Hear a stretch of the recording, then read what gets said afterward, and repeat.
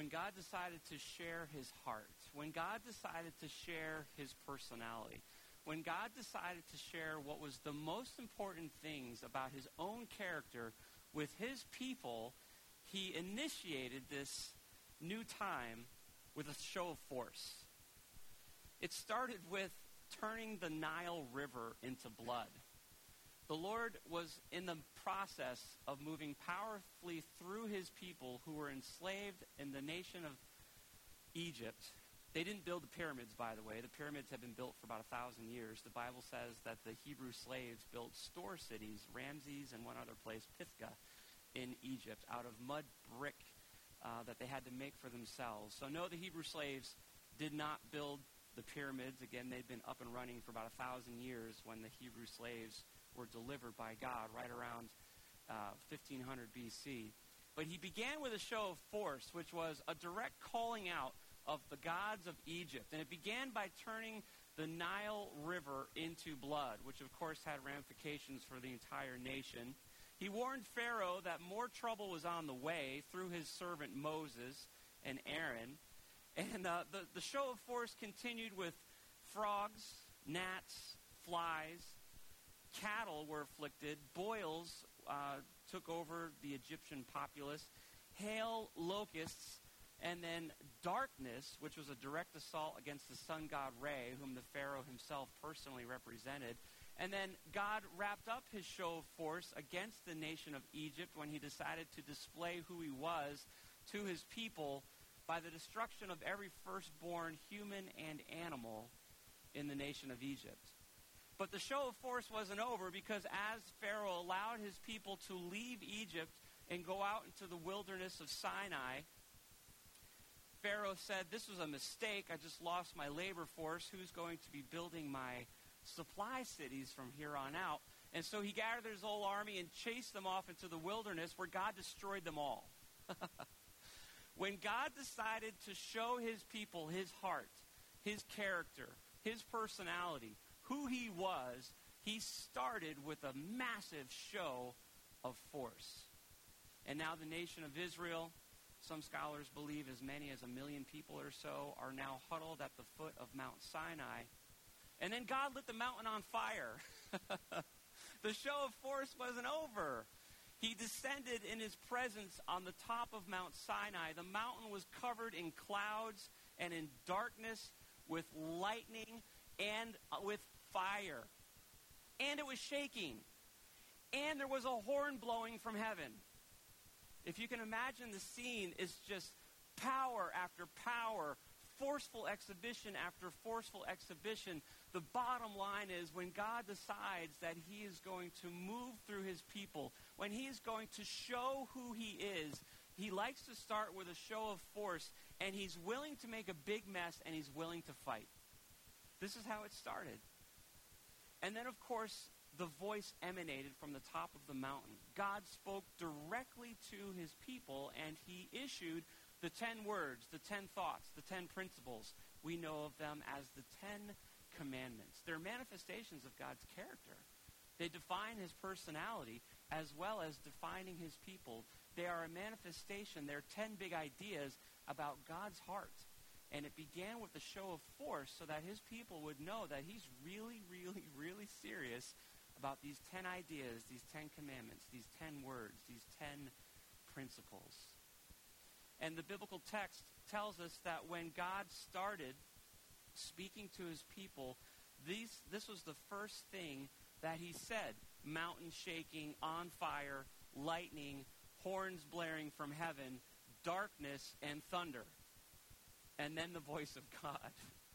And this is what he says. It's found in Exodus chapter 20, verses 1 through 2. Then God spoke all these words. "I am the Lord your God, who brought you out of the land of Egypt, out of the place of slavery." This is how he introduces himself. He hadn't spoken directly to his people until this point, and obviously they'd been through at least a few months of these massive displays of his authority and his power. God had clearly showed that he is willing to make a big mess of things and to fight so that his people would pay attention to who he is, and he introduces himself as the one who delivered them from slavery. And the first big idea this morning is that the Ten Commandments, God's 10 thoughts, 10 principles, defining not just who he is, but who his people are to be, separate servants from those who are subservient. When you dwelt in Egypt, you were slaves and you were subservient. That ship has sailed. I was willing to make a big mess of things and to fight and win and set this mountain on fire to show you that I have the power to do what I want, especially with my people. You were subservient. Now you are my servants. And this is what the Ten Commandments did. This was the big lesson to the Hebrew slaves, former Hebrew slaves, who are now Hebrew servants, that God is looking to communicate. It's the big idea behind the Ten Commandments, that the Ten Commandments not only define who God is and give us a glimpse into his personality and his character and what is eternally important to him, but it also separates his servants from those who are subservient. Because at the end of the day, the Hebrew nation was going to serve somebody. They were either going to serve their Egyptian taskmasters, or they were going to serve their God, or another master of their choosing. And God says, this is what delineates servants from the subservient, and I'm calling you to be my servants. Interestingly enough, Jesus summarized the Ten Commandments in a couple of different times in the New Testament. One of those times is found in Matthew chapter 22. If you have your Bibles, you can turn there. This series for the next 10 weeks is going to be exploring the Ten Commandments as we look to answer a number of different questions. One of those questions is, what does service to God look like when we define it through the Ten Commandments, understanding that God was willing to make a big mess and fight and blow stuff up to get this message out to his people. The other question that we're going to be answering is, how does this reflect God's personality? How does this reflect his nature? Why are these things so important to him? The Ten Commandments are broken into the first 4 commandments, which are commandments that his servants serve towards God. And the following 6 commandments, commandments 5 through 10, are commandments that his servants serve towards each other, the community in general.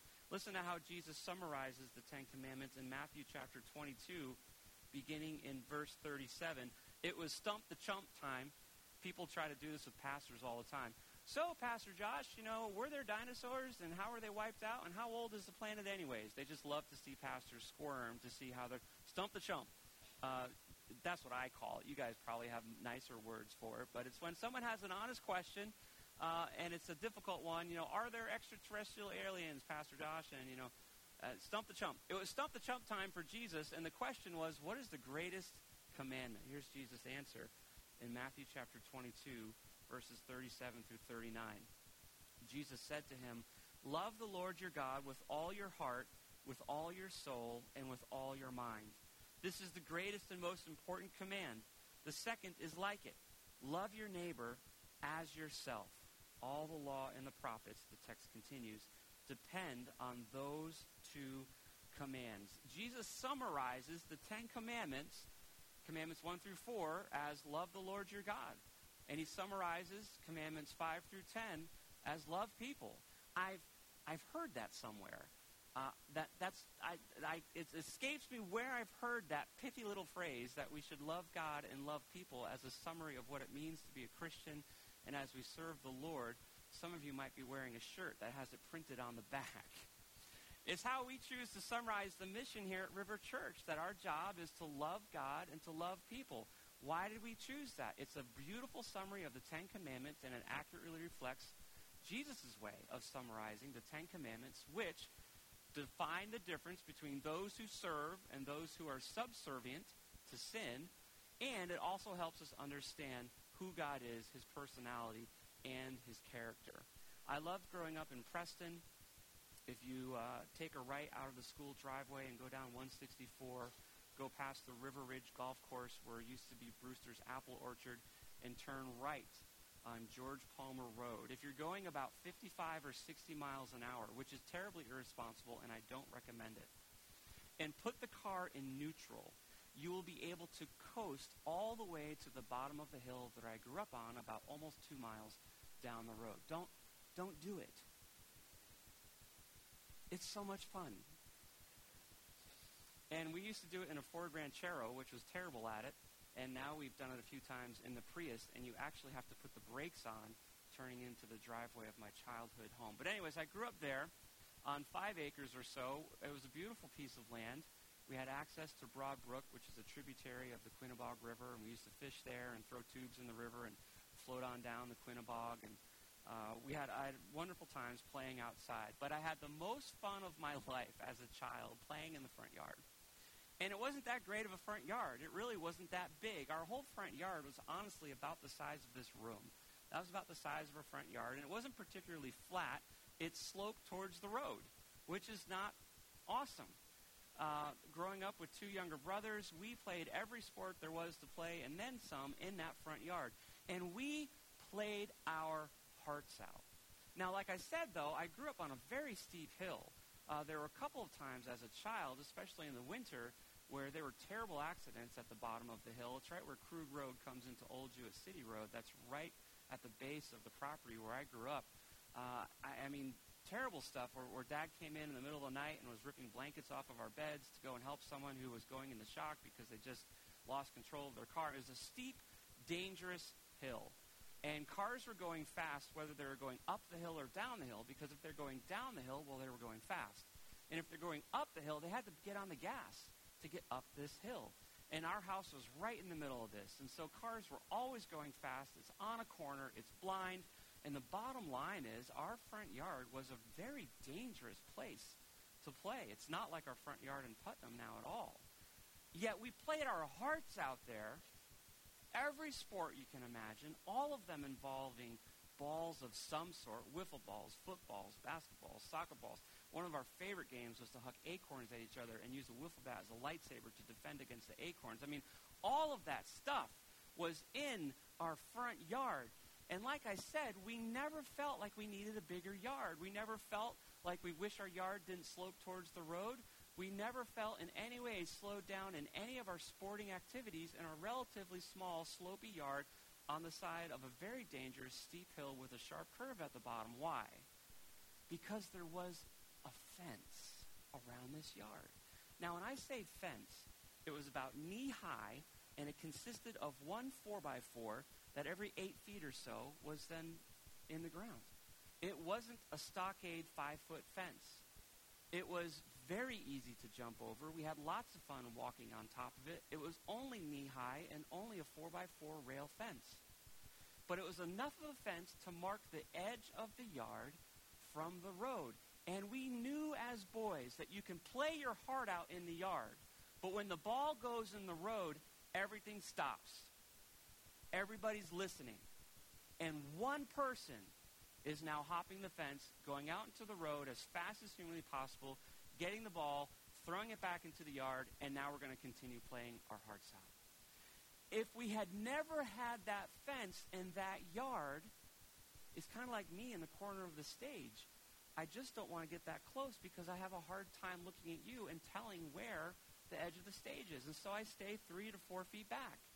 But in our yard, we could make amazing plays right up against the fence, knowing that the fence was going to hit us right around the knee, and it would stop us, and it would give us caution, and it allowed us to play our hearts out within the safe confines of our yard, knowing that when something went out of bounds, we knew where out of bounds was, and everything had to stop, and everything had to change.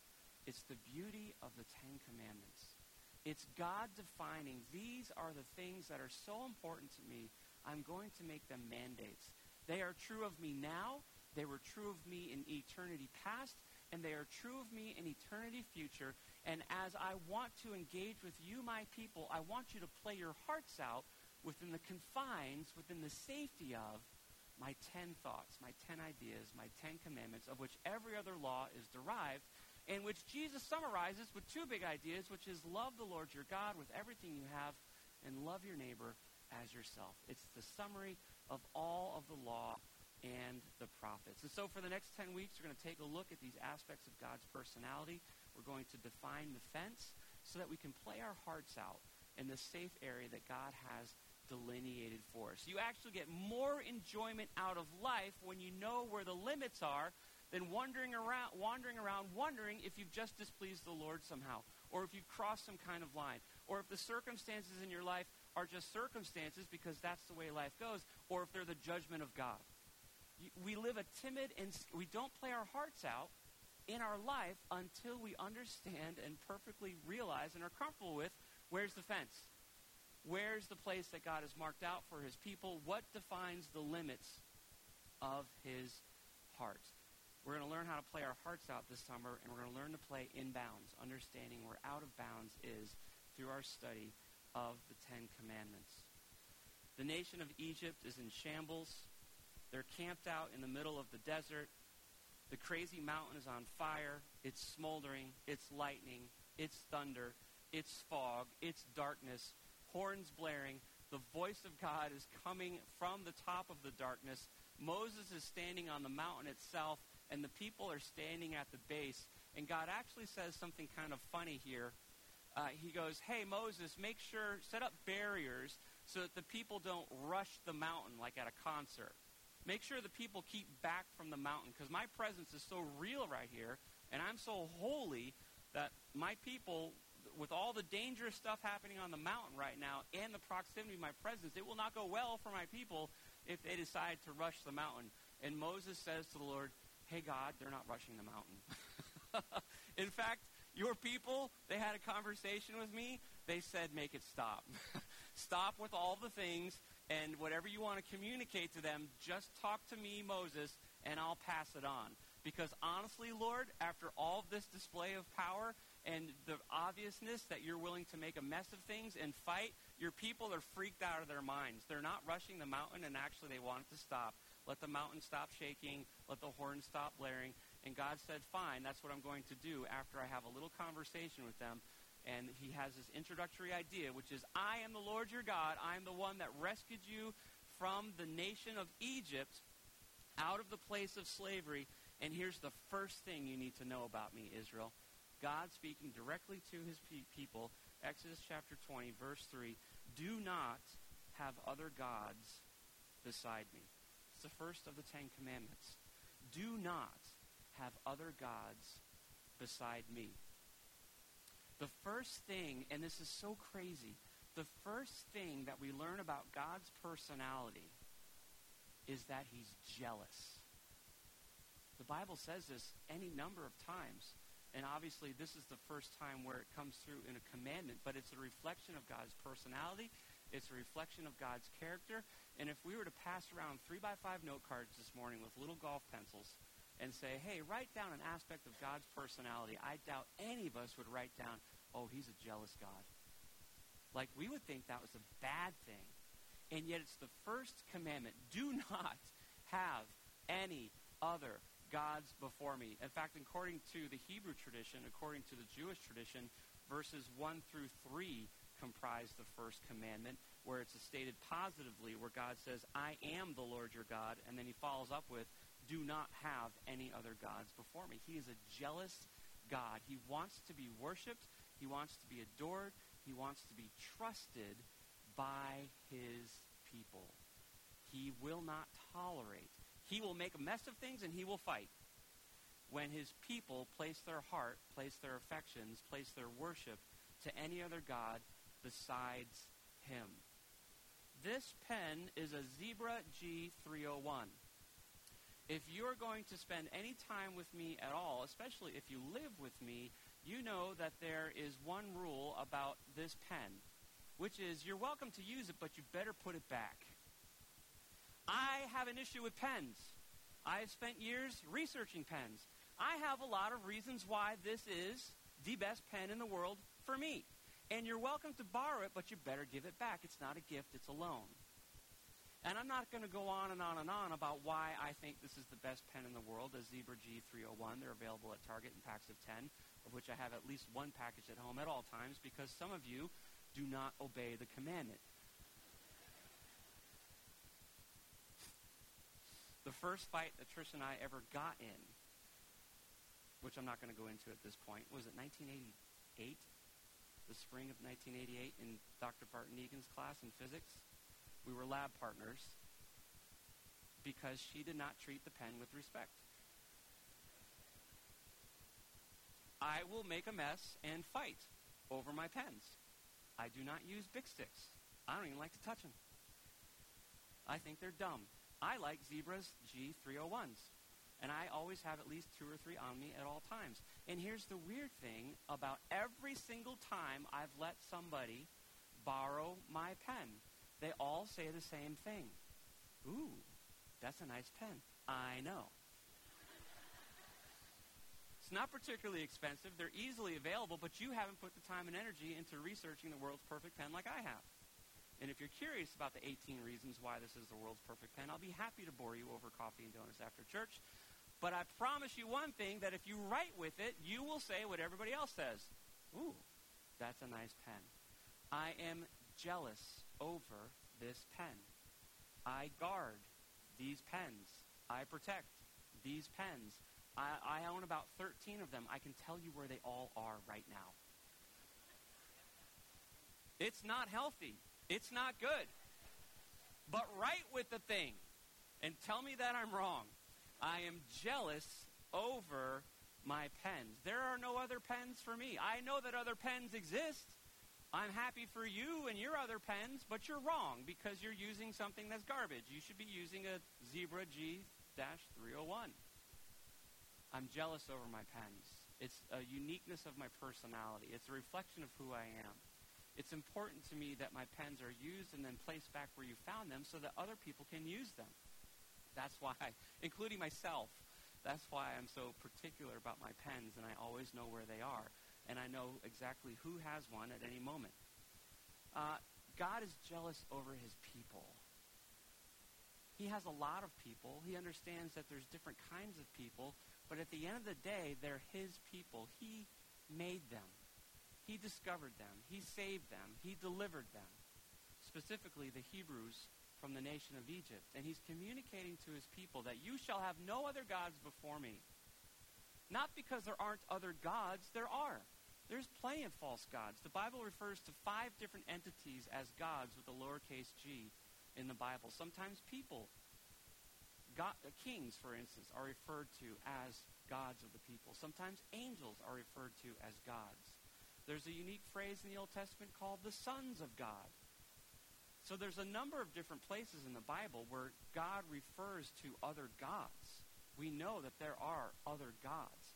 But at the end of the day, the Bible also says that there is only one God, that he is unique. He is without rival. And he demands one thing of his people. It separates his servants from those who are subservient to another lesser God, and that is their attitude towards his personality and his character. And the first part of his character that came forth from the mountain that was shaking and that was on fire is that you shall have no other gods before me. You can like all kinds of other things, but when it comes to your worship, when it comes to your fealty, when it comes to your heart, when it comes to your love, when it comes to your service, when it comes to who you are afraid of and who you are not afraid of, you are afraid of me. That's it. You're not afraid of anybody else.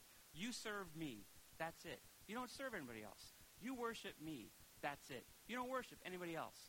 And I will love and provide and care for you as I've already shown by the big mess and the fight that I made in Egypt and the current fireworks display going on the top of Mount Sinai. The 10 Commandments, aspects of God's character, who he is, and it defines the servants from the subservients. I'm going to wrap up our message here this morning. We're about 5 minutes out from concluding our time together this morning. By way of application, a couple of thoughts. Interestingly enough, just believing that God is God doesn't necessarily prove a whole lot about anything, because from God's perspective, it's so obvious that he's God, that he is the creator, that he is worthy of worship, and that his kindness to his people has been displayed for thousands of years. We know that God doesn't really think a whole lot about the fact that people believe that there is one God and that he is God, because in James chapter 2, verse 19, James writes that even the demons believe that God is one, that there is one God, and they shudder. But the demons don't make decisions of faith. They don't do anything to serve or worship God. They're in rebellion to God. And the reason that they shudder is because they know that God ultimately is going to make a mess of them and fight them and win. That's why the demons shudder. They know that there's one God, and they shudder, and they're afraid because they know that they are living in active rebellion to him. But those of us who desire to be his servants, it's important for us to understand his personality. It's important to understand the uniqueness of God, of what makes God God. And of course, the first big idea, we'll be exploring the 9 others, is that there is no other God besides God. That he has the exclusive right of our allegiance. That we are to pledge allegiance and worship and give our faith to no other entity, not before we place it with God first. We also know that God is beyond compare. That there are no metaphors, there are no analogies that are sufficient to describe how unique and how powerful and how incomparable God is. And what he expects of his people, first and foremost, is that they acknowledge that he is God and have no other gods before him. That he is first, above our families, above our finances, above our health. That God is recognized as God in our life. And you might be thinking this morning, I'm okay with that if things were going better. But right now, there's some stuff going on in my life where I'm not particularly happy with God. I'm not particularly pleased with God. I don't particularly understand God. I'm not entirely sure that I want to draw near to God and be one of his servants. And the thing to understand this morning is that the God who was willing to make a mess of a nation and completely destroy their army is still the same God who is willing to make a mess and to fight to be your God. He is jealous. Isn't that so interesting? The word that none of us would probably ever choose to describe God, he uses to describe himself first and foremost, that he is jealous for his people. And specifically, he is jealous for you. If that means he needs to make a mess of things and fight, then he will. Because he wants to be acknowledged as preeminent. He wants to be acknowledged as unique. His desire for his people is out of control. It's not right. He's jealous. It's a word with negative connotations, yet it's associated with the first commandment, that there are no other gods before us. And so this morning, maybe you're going through a time of difficulty or distress. You're not feeling particularly interested in matters of faith at all, but possibly to think and pray about the fact that maybe there's a mess, maybe there's a fight going on in your life right now because God wants you to turn to him. Because God delivers and then we obey. This is the model that we see from the Hebrew slaves who turned into servants. They were delivered and then they obeyed. And possibly there's something this morning that God wants to deliver you from, and it feels like a mess and it feels like a fight. That sounds exactly like the God who set the mountain on fire. It sounds exactly like him. He is jealous for you. He's willing to make a mess, and he's willing to fight that you would place him above everything. Maybe this morning you've been a Christian for 400 years, and you've grown used to the mountain firing. You've grown used to the horns blaring. You've grown used to the shaking of the mountain. And it's time to freshen our hearts and to renew our minds and to have a new appreciation that our God is the kind of God who is exceedingly jealous. And he's not okay with normal. He's better with passion than he is with being ignored. And it's time for us to turn our hearts fresh to him this summer as we reflect that we shall have no other gods before our God.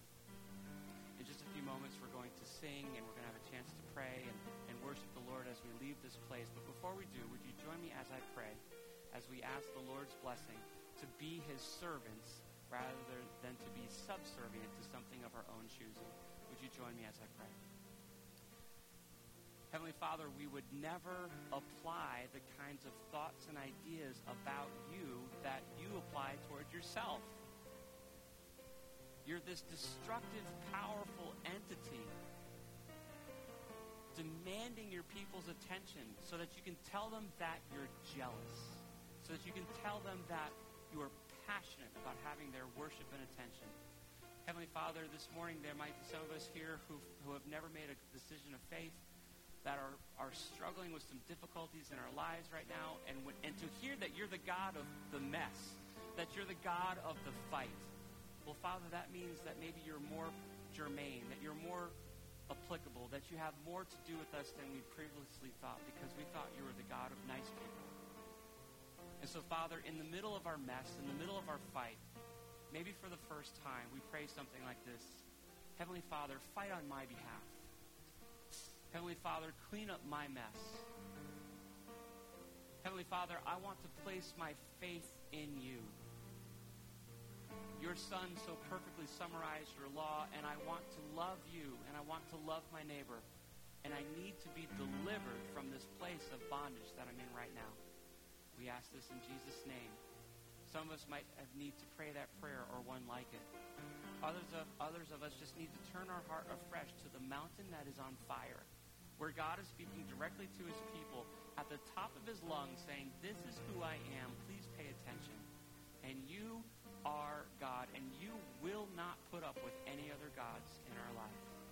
So, Father, we come before you humbly. We come before you willingly. We ask that you would also fight on our behalf, and that we would be courageous to fight on your behalf, that we would be willing to have the conversations and to share the scripture, and most importantly, to pray the prayers that people like your servants pray. We ask these things in Jesus' name. Amen.